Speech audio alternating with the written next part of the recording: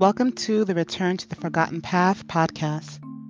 Your host today is Laverne Cox, and every week a friend will join me on this journey to a forgotten pathway that leads to rest and restoration. This podcast is a weekly Bible study of this week's Torah portion, or Parsha.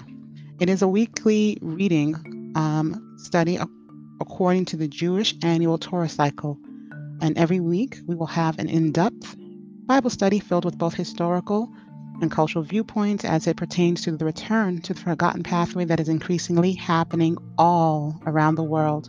We will share our opinions, our review of our studies from this week's Torah, which is also known as the Pentateuch, or the first 5 books of the Bible, as well as our study of the Haftorah and the Brit Hadashah, or the New Testament or New Covenant readings. Why are we doing this? Why return to a forgotten path? Return, which in Hebrew means shavu, is a call or a beckoning to the forgotten path, which is also known as the way or the old path. Jeremiah 6:16 puts it this way: "This is what the Lord says: Stand at the crossroads and look. Ask for the ancient paths. Ask where the good way is and walk in it, and you will find rest for your souls." In Isaiah chapter 2, verse 2 through 5, it is also spoken of in this way: "In the last days, the mountain of the Lord's temple will be established as the highest of the mountains. It will be exalted above the hills, and all nations will stream to it. Many people will come and say, 'Come, let us go up to the mountain of the Lord, to the temple of the God of Jacob. He will teach us his ways, so that we may walk in his paths. The law will go out from Zion, and the word of the Lord from Jerusalem. He will judge between the nations and settle disputes for many peoples. They will beat their swords into plowshares and their spears into pruning hooks, and nation will not take up sword against nation, nor will they train for war anymore. Come, descendants of Jacob, come, let us walk in the light of the Lord." This is obviously referencing the Messianic era, but there are additional references to this continuously throughout the scriptures. For example, in Deuteronomy chapter 32, verse 7, it says, "Remember the days of old and consider the years of many generations. Ask thy father, and he will show thee thy elders, and they will tell thee." Jeremiah 7, verse 23 puts it as well, like this: "But this thing commanded I them, saying, Obey my voice, and I will be your God, and you shall be my people. And walk ye in all the ways that I have commanded you, that it may be well unto you." And again, Isaiah chapter 30, verse 21 says, "And thy ears shall hear a word behind thee, saying, This is the way, walk ye in it. And when you turn to the right hand, and when you turn to the left." Isn't that awesome? The Lord himself, his voice, his spirit, his Shekinah, his glory is calling us to return to this pathway.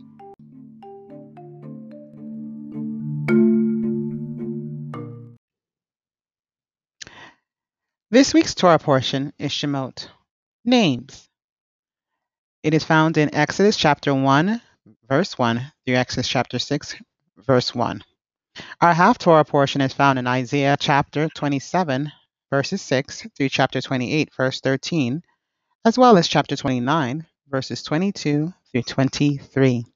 Our Brit Hadashah is found in Acts chapter 7, verses 17 through 35, and 1 Corinthians 14, verses 18 through 25.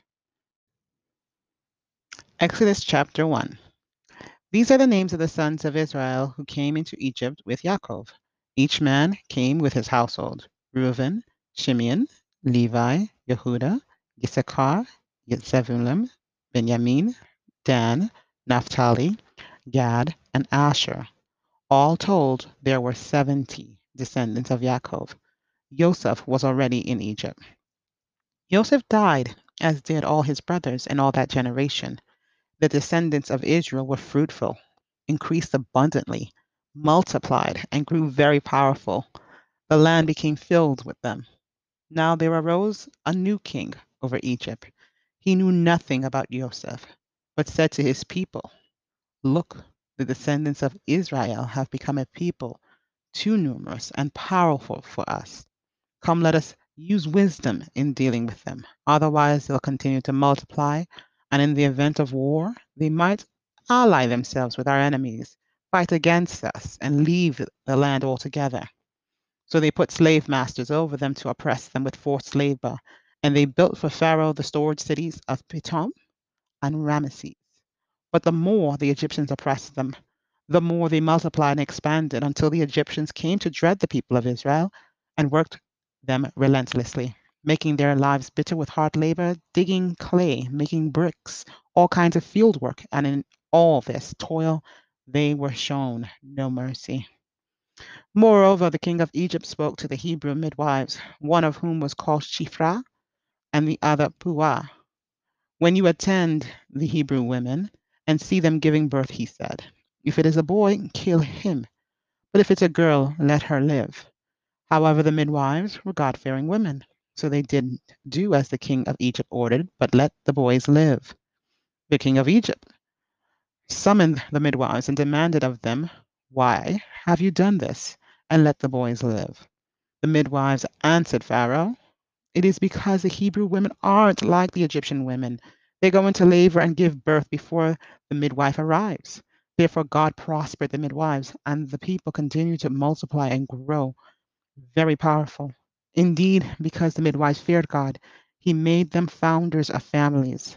Then Pharaoh gave this order to all his people, every boy that is born, throw in the river, but let all the girls live. A man from the family, chapter 2, a man from the family took up of Levi took a woman also descended from Levi as his wife. When she conceived and had a son, upon seeing what a fine child he was, she decided she hid him for 3 months. When she could no longer hide him, she took a papyrus basket, coated it with clay and tar, and put the child in it and placed it among the reeds of the river bank. His sister stood at a distance to see what would happen to him. The daughter of Pharaoh came down to bathe in the river, while her maids and attendants walking alongside, spotting the basket among the reeds, she sent her slave girl to go get it. She opened it and looked inside, and there in front of her was a crying baby boy. Moved with pity, she said, this must be one of the Hebrews' children. At this point, his sister said to Pharaoh's daughter, would you like me to go and find one of the Hebrew women to nurse the baby for you? Pharaoh's daughter answered, yes, go. So the girl went and called the baby's own mother. Pharaoh's daughter told her, take this child away, nurse it for me, and I will pay you for it, for doing it. So the woman took the child and nursed it. Then when the child had grown some, she brought him to Pharaoh's daughter, and she began to raise him as her son. She called him Moshe, pulled out, explaining, because I pulled him out of the water. And this begins the Torah portion for this week. This week's Torah portion, Shemot, is done a little differently than in our prior weeks. This week, I am the only voice that you will hear during this Torah midrash and analysis. And it's really not due to anything besides life challenges coming up and taking my originally planned guest away from joining us today. However, I do see this as opportune and not a surprise to the Lord. So let's begin by reviewing Shemot. So in this Torah portion that takes the name, first of all, of the book that we are currently reading. The book in English is Exodus, but in Hebrew it's called Shemot. And just like our Torah portions from week to week are generally called by the initial first words of the Torah portion, so too is it's so with the books. We have just completed what we call in English Genesis, and now we are now entering, and Genesis in Hebrew is actually Bereshit, which is in the beginning or the beginning. And now we are entering into Exodus in English, but it's in Hebrew, Shemot, the names. So far we have begun a sentence or a journey then of in the beginning names. And we're going to begin our understanding of this week's Torah portion, Shemot, in understanding the names of who of the sons of Israel and what they were called to. It seems that in our first portion, we learn that the sons of Israel by name were now inhabitants within in Egypt, and they and their offspring were becoming mighty and plentiful, very fruitful, growing abundant. And the Pharaoh, the king at that time, that did not know Joseph, began to grow concerned of their size and their power that would be aligned with this strength of this new group, this new family group within the land of Egypt.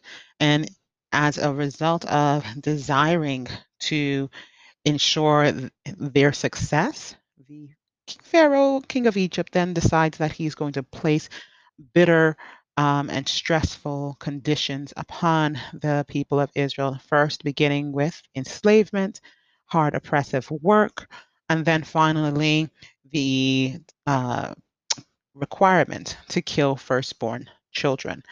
And we see that the plan to do this was included the complicit requirements of midwives. They specifically were in Complete Jewish Bible referred to as the Hebrew midwives.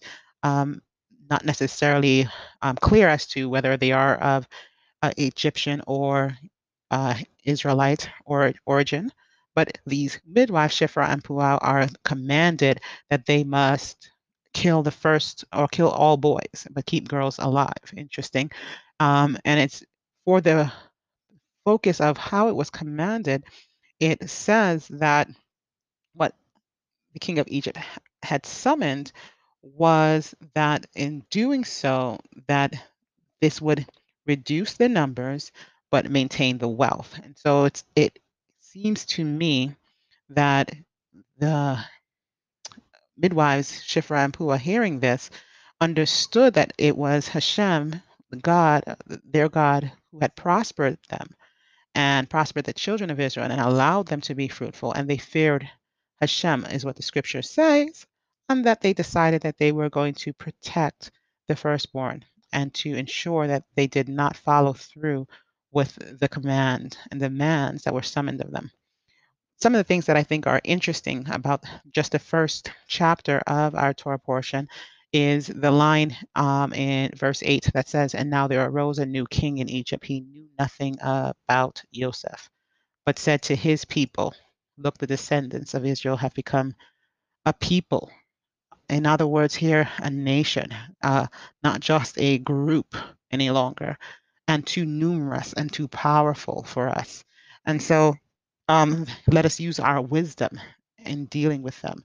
And I'm just going to stick a pin there because every aspect of what we hear in Shemot regarding the generations, these names of Israel, it seems is this the sound of Egypt or the voice of their Pharaoh speaking against exactly what he feared here, which is the numerous numbers and the power of the people. And the plan that he initiates basically is not being fulfilled in what he had commanded or summoned. And one of the reasons I bring this up is because part of my desire to grow in Torah study is also learning history. And part of the understanding of history is that some people in the past had inferred that the children of Israel at this period of time were living in the Ramesses II period of Egyptian history. However, there's current archaeology and current study that has shown that that is not actually the case. Where they are currently this is taking place is actually under a foreign kingdom or foreign king or foreign pharaoh. It seems that this new king that has arisen is not Egyptian in origin. And that is the reason why he knows nothing about Joseph. I'm going to stick a pin there because, from my perspective, this becomes very prevalent as we continue to read the book of Shemot. And so, as we see in the Egyptian or the Hebrew midwives not obeying the command of the Pharaoh, it is it's twofold. yes, they do respect, they do honor the God of the Israelites. And secondly, it also can be coming from a place where he's foreign. And I'll read why I'm inferring this. It says, Then Pharaoh gave this order to all his people. And it is very clear to me that the people that we see and are uncovering during our story here and our reading of the text is a foreign body that have come into rule over the Egyptians. So not only are they seen as, yes, Pharaoh is still seen as a god, he is still revered, but his people are not of the same ori- original branch that even the Egyptians of that era were they're familiar with, but not necessarily directly tied to. And so he says to his own people, and this is what I thought was interesting: every boy that is born, throw it in the river, but let the girls live. So after the command is given to the midwives and they disobey in a way that he cannot understand, he then still gives this command that the boys must be thrown into the Nile. And from there we begin with what takes place in the home of a certain Levi woman who sees that she is conceived and she has born a son. And we now learn that this son is none other than Moses in English, but Moshe in Hebrew. And Moshe is found by Pharaoh's daughter, and Pharaoh's daughter names him because of the fact that she pulled him out of the water. And in the pulling out of the water, coming out of the water, she has saying Moshe drawn out. But it seems that Moshe in the next verse becomes a different aspect of a drawn out individual. And I put a perspective there primarily from the scriptures that says that we are a called out people, a chosen. So in Pharaoh's daughter naming Moses, he is specifically now becoming a selected out of all the boys that may have been thrown into the Nile, he's being a drawn out, a selected leader.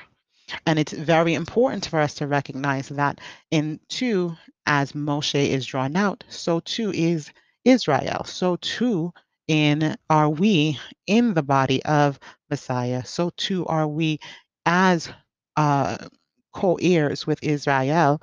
We are drawn out from the world to maintain his set position, set rule, and to be the light in this world, and to be fulfilling of the call of being drawn out. And so we continue to read that it says that one day when Moshe was a grown man, he went out to visit his kinsmen and he watched them struggling and under forced labor. And he saw an Egyptian strike a Hebrew, one of his kinsmen, again. And he looked this way and that. And when he saw that no one was around, he killed the Egyptian and hid his body in the sand. And the next day, he went out and saw two Hebrew men fighting with each other. To the one in the wrong, he said, Why are you hitting your companion? And he retorted, Who appointed you ruler and judge over us? Do you intend to kill me the way you killed the Egyptian? Okay, so let's stop there. And the issue that we have at hand is this word called kinsman in this reading and the perspective of the the Israelite that is responding to him, who appointed you a judge over us, a ruler and a judge over us. And so the rabbis state that in their understanding, Moshe was a leader. He was appointed by Pharaoh, not only groomed in his mother's house to and being nursed by him when he was a child, but he understood by the fact that he was a circumcised Israelite that he was of Israelite descent. He was of these specific Hebrew descended people. And so he, from his perspective, recognized his bloodline connection to the plight of the people. And when he saw the affliction of his people, he wanted to do something. And when the weight of the abuse then, or the forced labor, had become so oppressive, he struck out. And in so doing, what he and actually is doing, he is taking position, but in the wrong uh, appointment and in the wrong assignment. And so when the Israelite says to Moshe, who appointed you, this is going to be connected to what happens in our preceding chapters. The specific question is, who appointed you ruler and judge over us? And what Moshe was trying to do was fulfill a call for being drawn out, as his name is connected to his purpose. But again, he is seeking to fulfill it in a way that is not according to the appointment. So when he hears this from the Israelites, specifically the word says Moshe became frightened. Clearly he thought the matter had become known that he had killed the Egyptian. And when Pharaoh would hear of it, he would try to put Moshe to death. But Moshe fled from Pharaoh to live in the land of Midian. So it is now at this point that our story turns to now the fleeing, drawn out chosen person, chosen one, moving into the land of his separation, number one, and secondly, a place where of protection, because he felt that in Midian he would not be found or um, able to be connected to, or Pharaoh could not reach him. And so this is a land uh, of protection for Moshe, and it leads one to remember that when Israelites come into the land, they also declare these certain cities for a season until a judge and a judgment can be given on the person that is in the cities of refuge. And that's the words I was looking for, the city of refuge. So Midian becomes to Moshe a city of refuge. It's not clear as to whether or not he knowingly runs towards Midian as a city of refuge, but it is clear that that is what he found, because in the next sentence, it states that when he was one day sitting by a well, 7 daughters of the priests of Midian came to draw water, and they filled the troughs to water their father's sheep. And when the shepherd came and tried to draw them away, Moshe got up, defended them, and he watered their sheep. Again, we see a picture of what happened multiple times in the Torah with this well and the watering of sheep. We see it with Isaac. We see it with Abraham's servant going to asking a stranger to water his camels. He's seeking kindness. At that time, we see this again in the story of Yaakov. And Yaakov sees a daughter coming to water, to obtain water from the well, and he then removes the stone for her. Again, we see Moshe again at this well, which mirrors back to what we read up before in Bereshit. He is at a well and he sees shepherds, a shepherdess, and the shepherds are trying to drive away the shepherdess. But Moshe stands up, defends them, and then he waters their sheep. And so when their father comes, his father is called Ruel here. Remember the name, Ruel. How come you're back so soon today? And they answered, an Egyptian rescued us from the shepherds. More than that, he drew water for us and watered the sheep. He asked his daughters, where is he? Why did you leave the man there? Invite him to have something to eat. Period. Remember, every single time this meeting at the well happens, there is an act of kindness that is shown that precedes an offer and an invitation to broader connection and relationship.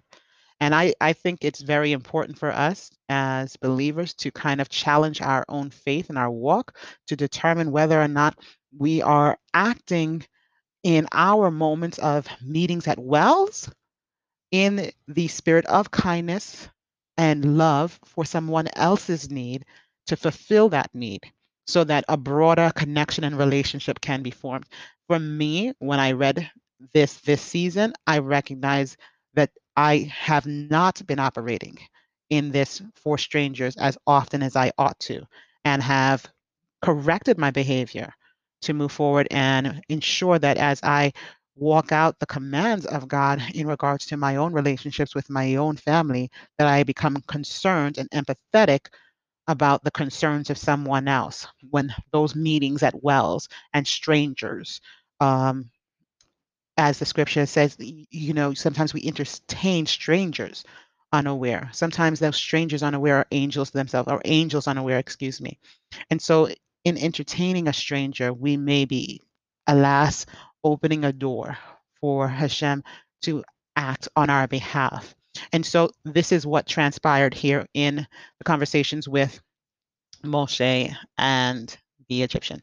So, as the story goes, and many of you do know, the father named Ruel is also a name or a title then for Jethro, and Jethro, or Yitro in Hebrew, is the father-in-law that of Moses' soon-to-be wife, and his wife that he gives in marriage is Zipporah. So not only does Moses, like his forefathers, meet his intended to be his bride as a result of a meeting at a well. We see that the bride Zipporah becomes married to him, and his father-in-law Yitro takes him in. Now, who else, where else in the scriptures do we see this happening before? And if you thought quite quickly, as a good student and scholar, you have connected that this happened with Yaakov. Lavan, his uncle, takes Yaakov in, and Yaakov comes to rear the sheep, the flock of Lavan or Laban. And so this too is where the Lord begins to bless Lavan as a result of Yaakov's um, stewardship, his time with him. And it says, so too happens with Yitro. For it says in verse 3, that chapter 3 rather, now Moshe was tending the sheep of Yitro's father-in-law, the priest of Midian, leading the flock to the far side of the desert, and he came to the mount of God, the mountain of God at Horeb. And so the angel of Adonai appears to him in a fire blazing from the middle of a bush. And he looked and saw, although the bush was flaming with fire, the bush was not being burnt up. And I'm sticking a pin there and pausing. Here is a moment for us to acknowledge that we are reviewing an intro to a very intimate conversation. And I think it's very intimate because what is happening from the perspective of the outward reader is amazing. This is, even to Moshe, he's seeing something that's unnatural. Um, Unnatural or uncommon. This is not the way it ought to be. And so I need for us to use leave our natural mind for a second and consider spiritual things, being spiritually discerned. It says in verse 2 that the angel of Adonai appeared to him. One of the challenges of reading the Torah from a person who grew up in Christianity, the understanding of who the angel of Adonai or the angel of the Lord is from the perspective of Christianity is an incarnation of Yeshua. This is literally the perspective of Christianity, that this angel of the Lord is every time he shows up, and the reason that you don't see him again in Christian theology in the New Testament is because the manifestation of the Lord himself in the embodiment of Yeshua in the flesh doesn't require it. He can speak for himself then. And it seems that from a Jewish perspective, it's not exactly the same. Yes, he truly is speaking as if the angel is it's himself Adonai, but from the a perspective where Adonai is giving the angel authority to speak in his name. And so, not to say that one perspective is more right than the other, but I do see instances where the angel of Adonai comes again in the book of Revelation and does say, I am that I am, and does use the uh, what we soon come to learn in chapter 3 and 4, the name of God, the name that he then shares with Moshe here, um, in talking with John. So the angel of Adonai from the rabbinic, or you could say the Orthodox perspective, as the angel that speaks with the voice, with the authority of the Lord, seems to be more accurate to me than solely Yeshua, the manifestation of Yeshua on earth. Now, in effect, because he has the ability to not only speak but also to act in many portions, I think there is definitely more depth and growth for both myself and all readers and study students within the scriptures to learn. So I'm going to leave that as a pin for future growth. But I want you to understand, every time you see the angel of Adonai, consider that God has sent a representation of himself to the earth, not necessarily him himself leaving the place of his throne, but a representation. And the representation is to fulfill a specific act. And in this beginning of Shemot 3, chapter 3, we see that it is to have a conversation, specifically a commanding conversation with um, Moshe. And so here we continue. Moshe said, when he sees this burning fire and the bush not being consumed, Moshe said, I'm going to go over and see this amazing sight and find out why the bush isn't being burnt up. When Adonai saw that he had gone over to see, God called to him from the middle of the bush. I'm going to stop there. So there's a lot to uncover, unpack, but I think to myself, why is it mentioned? Why is it said that Moshe said within himself, obviously, I'm going to see? And I'll explain from my perspective what I perceive here.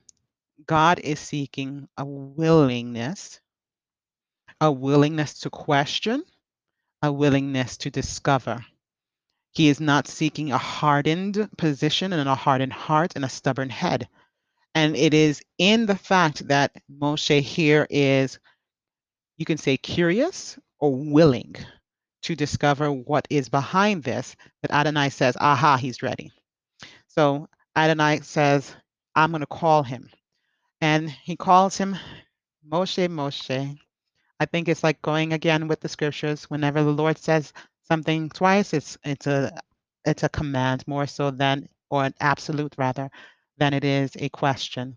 For in the New Testament, we hear Yeshua echoing, verily, verily, I say unto you. It's like an absolute, no question about it. We hear also the calling again or the echoing of a similar pattern in the calling of the servant Samuel. Samuel was called as he was in the household of Eli, and he was so young in age, and he was not learned, and he wasn't clear as to what was going on. And when Samuel was called, he kept running to Eli until Eli instructed him that when he hears it again, that he ought to answer. But we see that in the case of Moshe. Moshe is learned. In other words, he's trained, he's aware enough that when he hears Moshe, Moshe, he answers, Hineni, here I am. And so we continue with the conversation that is going to transpire here. And for those that grew up in a Christian understanding and we sang these songs, and we're standing on holy ground, we see that as he answers, he's seeking to approach. But the Lord commands him, don't come any closer, take your sandals off, because the place where you are standing is holy ground. In other words, it's not a physical approaching, it is in itself a spiritual one, or a connection with the Holy One of Israel, blessed be He.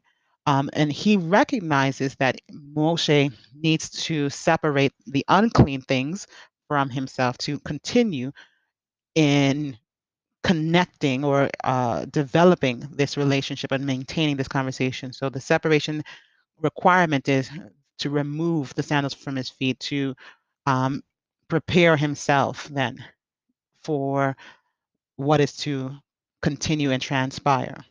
And the scriptures begin with the conversation of the Lord speaking first. And it says, I am the Lord your God, the God of your father. And he continued, the God of Avram, the God of Yitzhak, the God of Yaakov. And Moshe covered his face because he was afraid to look upon on God, or Hashem. And Adonai said, I have seen my people being oppressed in Egypt and heard their cry for release from their slave masters, because I know their pain. I have come down to rescue them from the Egyptians and to bring them out of that country to a good and spacious land, a land flowing with milk and honey, the place of the Canaanite, the Hittite, the Amorite, the Perizzite, the Hivi, and the Uvasi. So I he continues, yes, the cry of the people of Israel have come up to me, and I have seen how terribly the Egyptians oppress them. And therefore now come, and I will send you to Pharaoh, so that you may lead my people, the descendants of Israel, out of Egypt.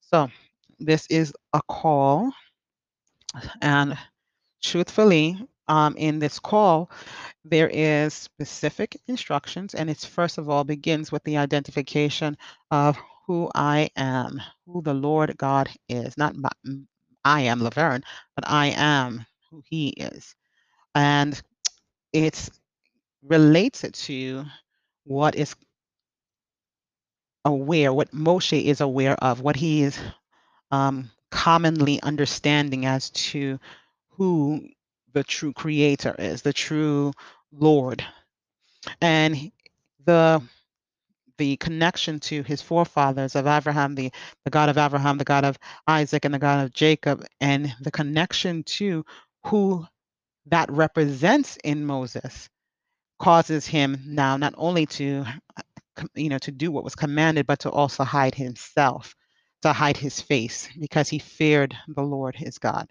And so what I find is interesting, what curiosity brings you to, oftentimes it can sometimes be overwhelming, or it can be so awesome that it is out of respect. We recognize that we need to honor it with a little separation.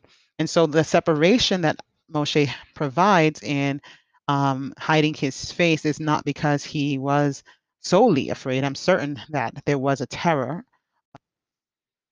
However, there must have been an awe that the Lord Himself, the God of my fathers, would come, would speak, would reside, then even be in my presence in whatever form He chose.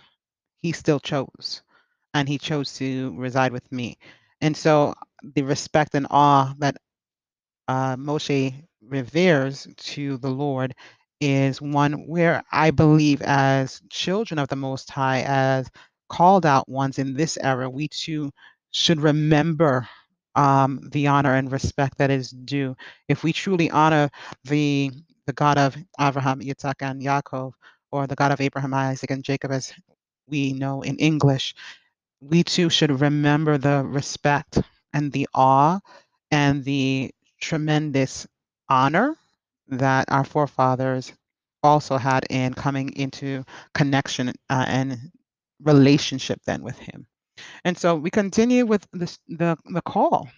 This is the beginning of a call to Moshe. And Moshe's reply is not unlike many of us. I am certain that this is the pattern that the Lord has heard multiple times throughout history. Moshe says, who am I? He asks a question that I should go to Pharaoh and lead the people of Israel out of Egypt.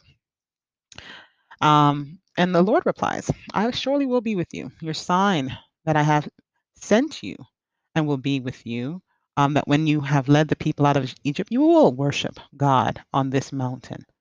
And this is important. Remember that the sign that is going to fulfill the assurance then that I am calling you, that you will do this and you will fulfill this. You are going to bring the people to worship God on this mountain, because this is going to come up often in the proceeding chapters. So Moshe says to God, look, when I appear before the people of Israel and say to them, the God of your ancestors, the God of your fathers, remember, has sent me to you, they're going to ask me, what is his name? And what am I to tell them? The question bears an answer.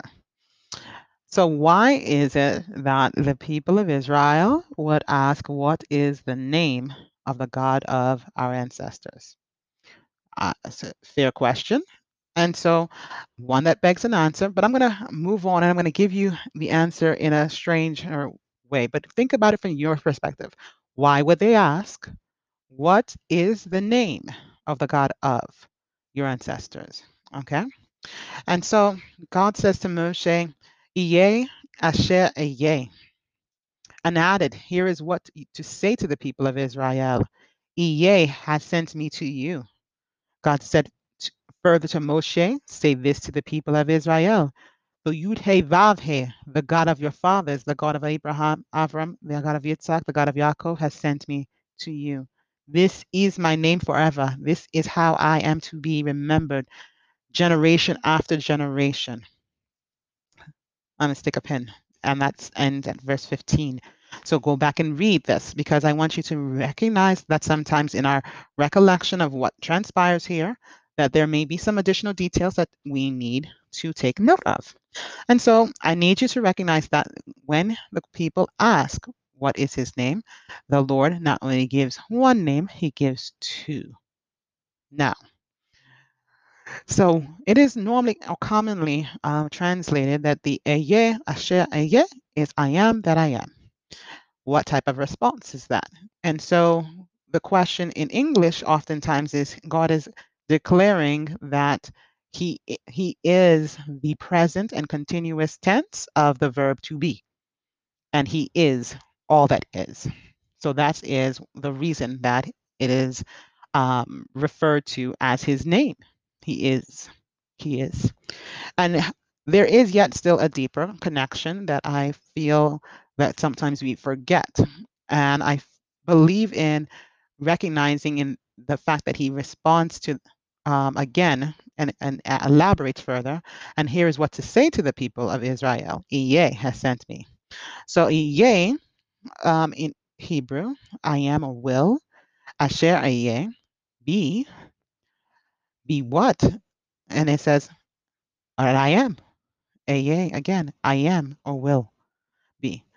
So again, he says, Iye, I will be. I am.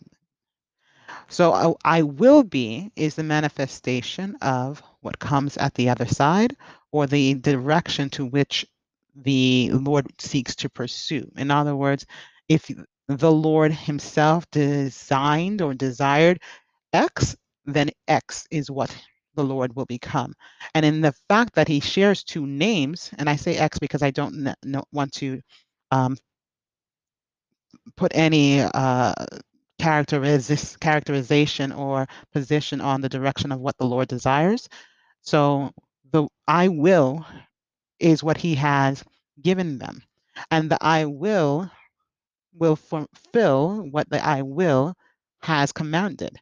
And so the command that the I will has given is the command to free, to lead the people out of Israel, as stated in verse 11. I am, I willed it. And so the I will has sent me to you. And he said, even further, say to them that I am now what we've learned in the past, as we've been reading the Torah, that the Adonai, the God of your fathers. And the Adonai in our English Bibles are often translated as Lord, but that represents the Tetragrammaton, which is the Yud He Vav He. And this name is not the name that is known by the fathers, but this is the God of the fathers, the God of Abraham, the God of Yitzhak, Isaac, and the God of Yaakov, Jacob. And so he says, tell them he has sent me to you, and this is my name forever.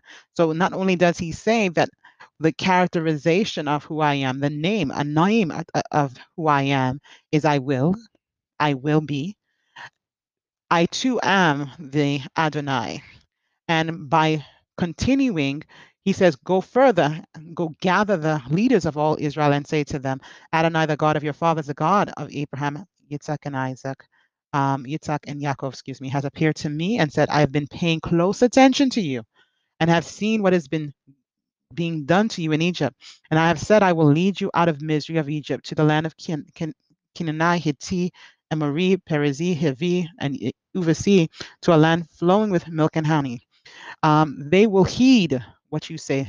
Then you will come, you and the leaders of Israel, before the king of Egypt, and you will tell him, Adonai, the God of Hebrews, has met with us. Now, please let us go 3 days' journey into the desert so that we can sacrifice to Adonai, our God.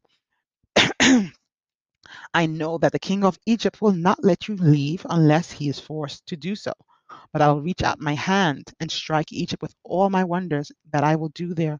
After that, he will let you go. Moreover, I will make the Egyptians so well disposed towards this people that when you go, you won't go empty handed. Rather, all the women will ask their neighbors and house guests for silver and gold, jewelry and clothing with which you will dress your own sons and daughters. In this way, you will plunder the Egyptians. So, some things that I found that stuck out in the English to me, besides the fact that he's commanding exactly, his command also has a plan. It's that he says, you are to say this not to the Bnei Israel, the children of Israel, but specifically he says, go gather the leaders of Israel, the fathers then, the heads of family, and say to them. And that when he was to go before uh, the king of Egypt, that he was to carry them, they were to go with him. And it says, however, that in my recollection and reading, do the leaders of Israel go with Moshe when he goes before the king of Egypt? Not as far as I can recall, but let's continue to read. Moreover, it says, I will make the Egyptians so well disposed towards this people. Moreover, I will make the Egyptians so well disposed towards this people. What people is the Lord referring to? Of course, of course. Think of it. It's Israel, the people of Israel, the children of Israel. It would be so well disposed towards the children of Israel that when you go, you won't go up empty-handed. Rather, all the women will ask their neighbors and house guests for gold and silver to dress your sons and daughters. And so we continue to read that as Moshe received this command, you would think that Moshe would go and fulfill it, but it seems that Moshe is pondering the command. And it's not uncommon. Again, I believe this is common with mankind, but I believe if you know who God is, if you revere and you honor, then we should respect the fact that he's commanded, and especially with the verily, verilies, it's an absolute. And it's not something that is to be changed. It will stand. And so Moshe replies, this is what Moshe replies in chapter 4. I'm certain that they won't believe me and they won't listen to what I say because they'll say Adonai did not appear to you. So Adonai prepares him with what should help him to preserve his, I would say, the reputation of the Lord as Moses is his representative to the people. So he's preparing him to be the representative, but it is also he's preparing him to be respected as a representative of the Lord. And so chapter 4 continues with verse 2 saying, Adonai answers him and says, what is in your hand? And he says, take the staff, throw it on the ground and he threw it on the ground and it turned into a snake. And Moshe recoiled from it. But then Adonai said to Moshe, put your hand out, take it by the tail. And he reached out with his hand and took hold of it. And it became a staff in his hand. And this is so that they will believe that Adonai, the God of their fathers, the God of Abraham, the God of Yitzhak, the God of Yaakov, has appeared to you. Okay, question. What type of sign is this? Why is the staff itself being thrown down and being turned into a serpent something by which the people would believe? Consider it. Furthermore, I'm reading from verse 6. Adonai said to him, "Now put your hand inside your coat." And he put his hand in his coat, and when he took it out, his hand was leprous as white as snow. Then God said, "Now put your hand back in your coat." And he put his hand back in his coat, and when he took it out, it was as healthy as the rest of his body. If they won't believe you or heed the evidence of the first sign, they will be convinced by the second. But if they aren't persuaded even by both of these signs and still won't listen to what you say, then take some water from the river, pour it on the ground, and the water you take from the river will turn into blood. Okay, so now there is now three signs by which to prove to the children of Israel that Moshe is a representative of God. The first is the staff being turned into a serpent. The second is the hand uh, being hidden and revealed as leprous, and the hand being hidden again and being revealed as healed. And then the third is this sign of the water from the river being poured to the ground and the water from the river turning into blood on the dry land. Interesting perspectives. And the rabbis do have a meaning as to what this is. Before we answer the questions as what are the three signs, let's ask some questions. I think questions tend to help us to grow and to see how far we've grown. Now we see that these are three signs. Now, the sign of blood can be said to be an ultimate proof of God's directive. So why does the sign of blood come after the signs of the serpent and leprosy? Why not just instruct Moses to perform the blood sign first? The three signs would then not be necessary, right? Why were these three even selected? Why does God give Moses signs easily duplicated by the magicians? And you will see in the following Torah portion that this is the case. And what is meant by the voice of each sign? In both cases, the transformation of a staff into a serpent and Nile water into blood does not take place until both objects reach the ground. As it says, he threw it to the ground and it became a serpent, and it will be blood on dry land. What is the reason for this miracle at a distance? And what do the two first signs return to the original objects? What need does this serve? And why is Moses requested to conceal his hand in order to become leprous? Couldn't God certainly make him leprous without concealing it? In contrast to the sign of blood, where God tells Moses what will happen to the Nile's waters before the signs performed, why does God not tell Moses what will happen to the staff or his hand before those miracles? Good question. And what will the Jews learn when they hear Moses referring to God as the God of their fathers, the God of Abraham, the God of Isaac, and the God of Jacob? All very good questions, 10 very good questions, and the 10 questions which I got from Misora.org. So if you want to further do some study there, please do. What I found in really doing that quick review is that this can be summarized in the three signs of the three generations. As it is stated that at this time of Moshe, that there had only been a total of 210 years that had elapsed since Yaakov and his family had arrived in Egypt. And according to the promise that God had originally given, a promise to Abraham, the Midrash from Moshe Rabbeinu, the Midrash states that Moshe Rabbeinu should not have been in the generation for the return because the 400 years had not been completed. So when he was sent to the children of Israel, you will be redeemed this month, they replied, Moshe Rabbeinu, how can you redeem? How can we be redeemed?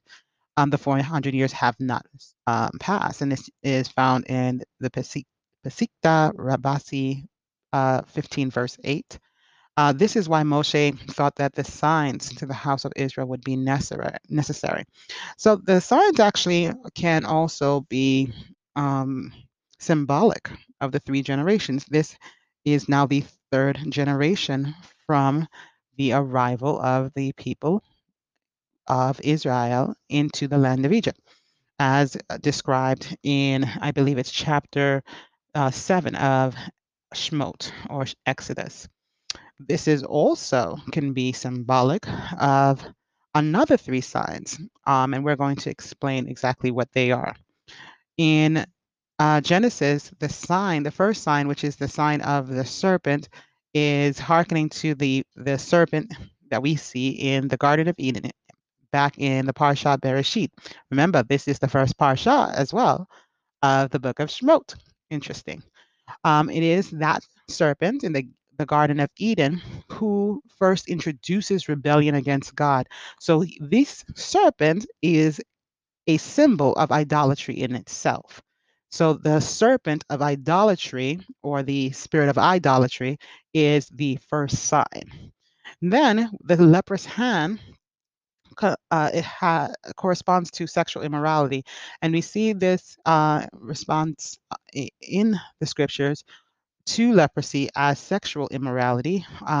To another extent, they also call this the sin of lashon hara, sin of hatred, brotherly hatred, and this leprosy on the hand can be referred to in the book of Isaiah, chapter 3, verse 6 through 17, when it says, the daughters of Zion are proud and walk with outstretched necks and fluttering eyes, walking and floating as they go.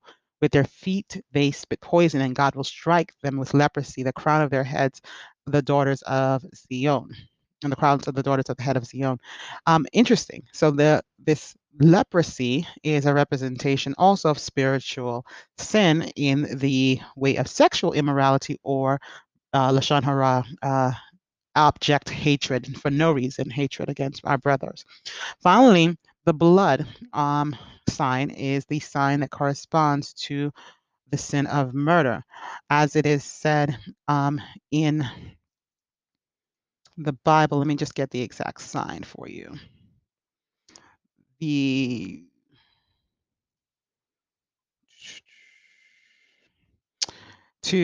sign of blood is referred to when referred to in the scriptures as bloodshed, is referring to the spilling of blood, and therefore the spilling of blood is a connection between the soul and the body being severed, which results in, of course, in death. Is also spiritually also the connecting force between the physical and the spiritual, between life and death. And so the three signs have three extreme correlations to sin. So murder in the sign of blood, in the sign of leprosy, to the sign of sexual immorality and idolatry, this abject hatred as well. And then the first sign, the sign of the serpent, to idolatry instead. So we see that we can garner the meanings of the symbols. How can we explain the answers to the other questions, the order? So the order and the way that they are done do have purpose. And I want to utilize the H.com article that gave me some connections to this. You can also find this as well throughout studies of the Rambam as well as Rashi. It's very interesting. I definitely would like to encourage any interested students to do further study than what I'm sharing here with you. But in the H.com article that I'm reading, they all had subtle differences, and the differences were purposeful. And the fact that the serpent in the first sign, the fact that the serpent was done at a distance, this distance was done for a reason. As I stated before, the sin of the serpent, or the symbolic nature of the serpent, is idolatry. Um, it was purposefully done to show the transformation of a thing. Without physical contact, you can definitely not say that Moses was transforming it with his hand, and he was not controlling it from that distance. So the throwing down was to show that this was not being done of Moses' own ability, but also this is the actions then of a true miracle, or of God's response. So when the serpent is then picked up by the tail, and it is then transformed back into a staff, this is also the revelation of God's conformity, the ability to transform idolatry, to return it back to its original state. And so we see there's a purpose in it. And so when we move to the act of the act of the leprosy also could have been done from the question before, where the hand could have been transformed in the sight of everyone, rather than being hidden and then being exposed. The act of the hiding and being exposed is likened to what immorality truly is. It is often a hidden sin until it becomes exposed, and it's like voracious in terms of a disease, and it overtakes the entire being. But true to the nature of who God is, even that can be reconciled, can be restored. And the nature of the last, which is the sign of the source of life, blood, when it is taken from water, and it is then, which is the life giving source, we cannot live but a short time without water, and it's transformed into blood. This is the only sign that is not returned to its original state. And it is for the importance of explaining the stark contrast to the importance of this life giving source, and the importance of recognizing the finality then of this state. It is a state that strikes one at its core, as one's greatest fear, of course, death. But additionally, it created an area for position where the Nile was the disputed uh, god of the Egyptians. Now, this grandeur nature is shown in stark contrast to the true life giver, the true God, which we come to realize is not our intellect, it's not our cultural understanding, but it is the creator of all things. And so God offers the person a chance to rise to a higher level in his mind, in his abilities, in his connection to the true author of life. And with this simple performance, the man has the opportunity to exercise his thinking and to derive his truth concerning God's will, and also the appointment of Moses as the representation of God for this moment. And so in those three signs, we see that it should have been settled and done, but we see that the next response from Moshe is one where, again, like us, like our human frailties, we're like, okay, we recognize that this must be done, we understand the importance of it, but he responds in not an acceptance of the absolute nature of the command, and he states, oh Adonai, could you find somebody else? In short, could you find somebody else? I agree. Let it be done, but find somebody else. And this angers the Lord, because at its core, we're challenging what God has commanded, first of all. And secondly, in our own understanding, we don't realize the importance of the role that we individually and collectively play with one another. And so when Moshe says to the Lord, here's my reason for this, it's not that I disagree with the command. It's that I'm a terrible speaker. He gives the reason for um, the challenge. I'm no better now, even after you've spoken to your servant. My words are still slow of nature. Uh, this, in one essence, is a aspect of truth one by which even the Rashi and the Rambam, Rashi explains rather that this is likened to the coals being placed on his lips that made him to speak a little bit slower in nature versus the Jeremiah experience where or the Isaiah experience, no, Ezekiel, excuse me, the Ezekiel experience where the coals placed on his lips gives him the ability to speak. This uh, in a midrashic form uh, made it him slow of speech. And so this slowingness of speech, Adonai responds to as saying, who do you think gives a person a mouth? Who do you think makes a deaf, a keen-sighted, or a blind person? Isn't it I, Adonai? And in that way, Moshe realizes that, you know, I can't argue against the command, but I still don't want to go. And this angered God. And he says, don't you have a brother?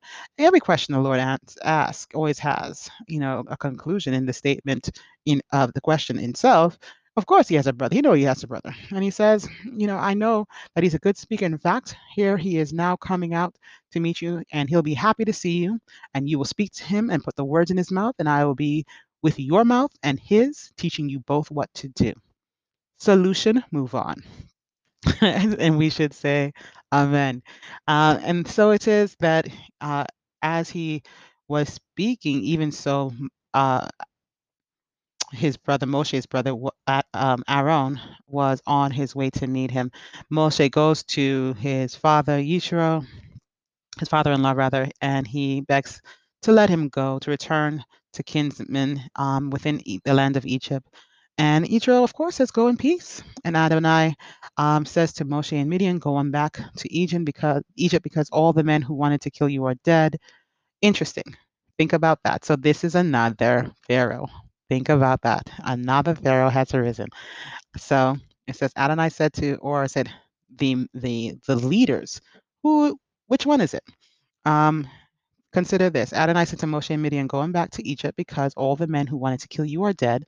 So Moshe took his wife and his sons, put them on a donkey, and started out for Egypt. So in God providing the response and the resource for fulfilling what he had commanded, Moshe obediently did not run like uh, a prophet, Yonah, that runs in the opposite direction. He runs towards and fulfilling the command. And so as he goes, he's blessed by his father-in-law to fulfill what God commands. And then I find something interesting in what he says to his father-in-law. And it says, or what Adonai then says to Moshe as he's leaving. Okay. So listen, it says, Adonai said to Moshe, when you get back to Egypt, you make sure that you do before Pharaoh every one of the wonders I've enabled you to do. Nevertheless, I'm going to make him hard-hearted, and he will refuse to let the people go. Then you are to tell Pharaoh, Adonai says, Israel is my firstborn. I have told you to let my son go in order to worship me, but you have refused to let him go. Well, then I will kill your firstborn son. This is the 10th plague that is going to strike Egypt, but it is clear from uh, Moshe's departure from Midian that this is going to happen. And so I think it'd be very interesting in the next few sentences that we read, as well as the next chapter in Parsha, as to how Moshe handles the responsibility of being this called out servant with this responsibility to not only lead his people out, but also to speak to the foreign king, the Egyptian king, which in Hebrew is Mitzrayim, which unfortunately in our translations does not translate the way that it ought to. Yes, Egypt is a physical place, but Mitzrayim is also the word meaning bondage. It is the place of bondage. And in this place of bondage, not only for the children of Israel, but also for the spiritual house of Israel, we too find ourselves with a, a foreign lord, a foreign king that is ruling over us and has enslaved us under bitter and harsh conditions. And still true to the form, is God so concerned about the continuation of his people, the fulfillment of their call as the firstborn son, that he sends a deliverer, he sends someone to bring them out, he sends someone to set captives free. And so we see in Moshe Rabbeinu, blessed be he, an example, a prototype, a type of Messiah. We see in his fulfillment of his calling out, being drawn out into this position of leadership, the Messiah, and how he too will fulfill the calling out of the names of the children of Israel from the hands of bondage.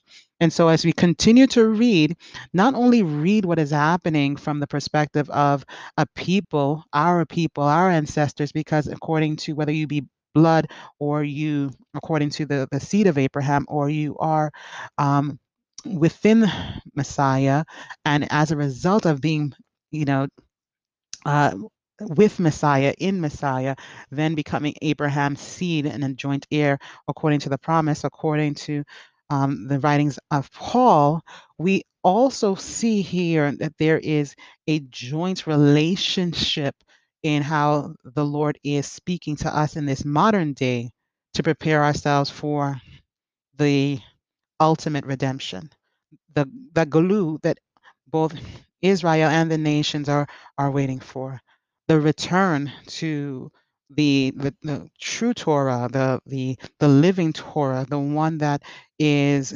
accompanied with the tree of life, the one that gives life eternal, the one that restores us to our correct place in the body of Messiah within the land that he originally gave us in the beginning. And so we see as we read each and every line and each and every word, there is a specific spiritual assignment for the called out and for his children, the ones being led, the ones that are being grown, the ones that are being matured as leaders within the house of Israel, as well as there is an assignment on the enemy. There is a set time for judgment and a set judgment that has already been ordained. And so as we continue to read, I pray that in our study, we will find ourselves as well as our assignment in Messiah and our assignment in this world to build up, to strengthen, and to lead. And may we be quick to fulfill it as Moshe Rabbeinu was quick to fulfill the word of Adonai. When the plan is given, be quick to fulfill it and to walk it out. And this is my prayer both for you and for your family members. May you be richly blessed. Amen, amen, amen. As it is our custom, we will close every study with the Etz Chaim, or the prayer to return. In English, it is stated like this: It is a tree of life to those who take hold of it, and those who support it are praiseworthy. Its ways are ways of pleasantness, and all its paths are peace. Bring us back, Lord, to you, and we shall come. Renew our days as of old. For your listening pleasure, I have attached the Etz Chaim. Etz Chaim hi lamachazikim ba v'tomechea meushar derachea darchei noam v'chol netivoteha shalom Ashivenu Adonai Elecha v'nashuva Chadesh Chadesh Yameinu